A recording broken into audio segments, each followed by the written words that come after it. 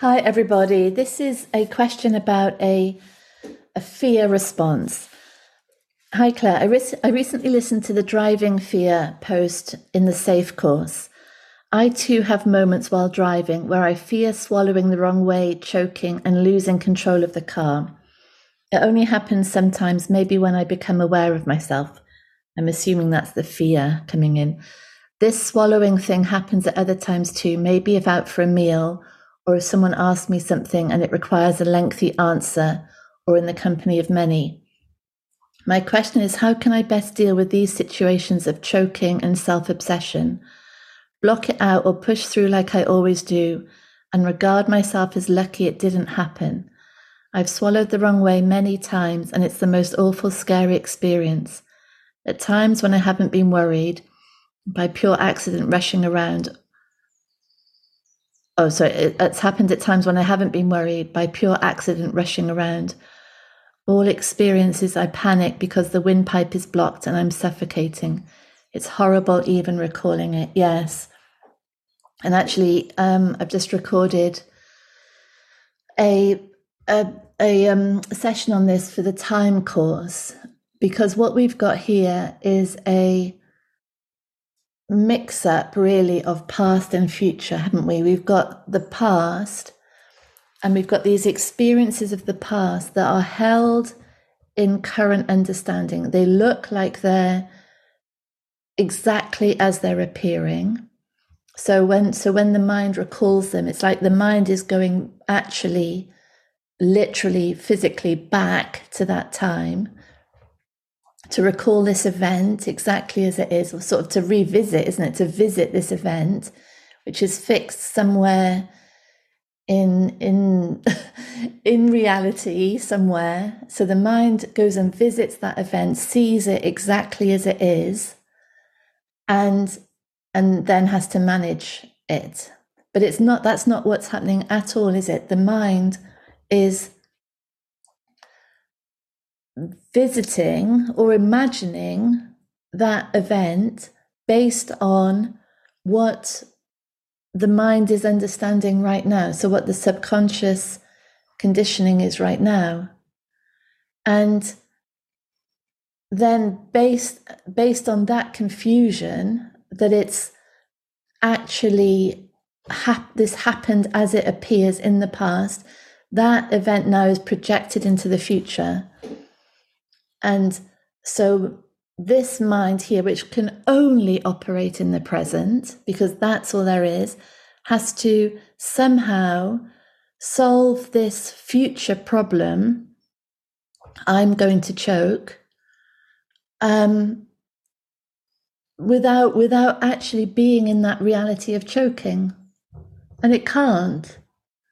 It completely can't do that. So this problem is presenting itself as a problem of how do I deal with these situations of choking and worry and panic.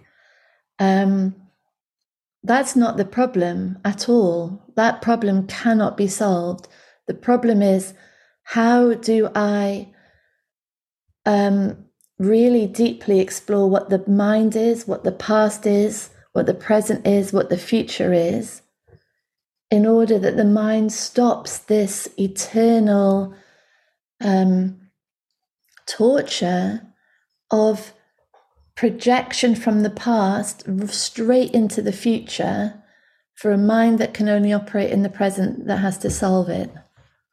And that's really that's really what phobias are based in, isn't it? That's the eternal cycle of fear and panic, and a poor mind that is so miraculous and brilliant and exceptional, has to sort of exhaust itself, exhaust the body, exhaust all attention, all resources, all energy in trying to solve the unsolvable.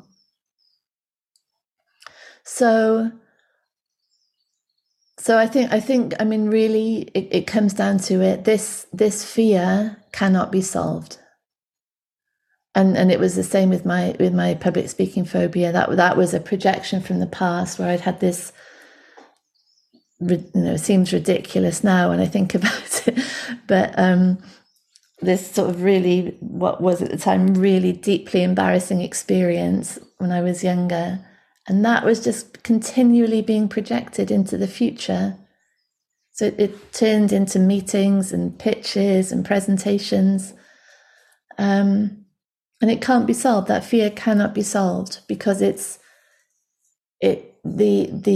mind that is trying to solve it is the same mind that's creating it. And the only sanity in it all is, I would say, a lifetime's, for all of us, a lifetime's exploration of what is real right now.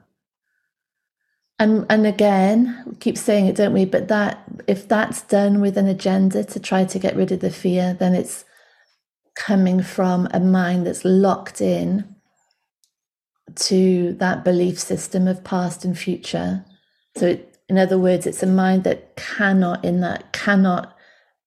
have any space to question where even is the past and what is the future.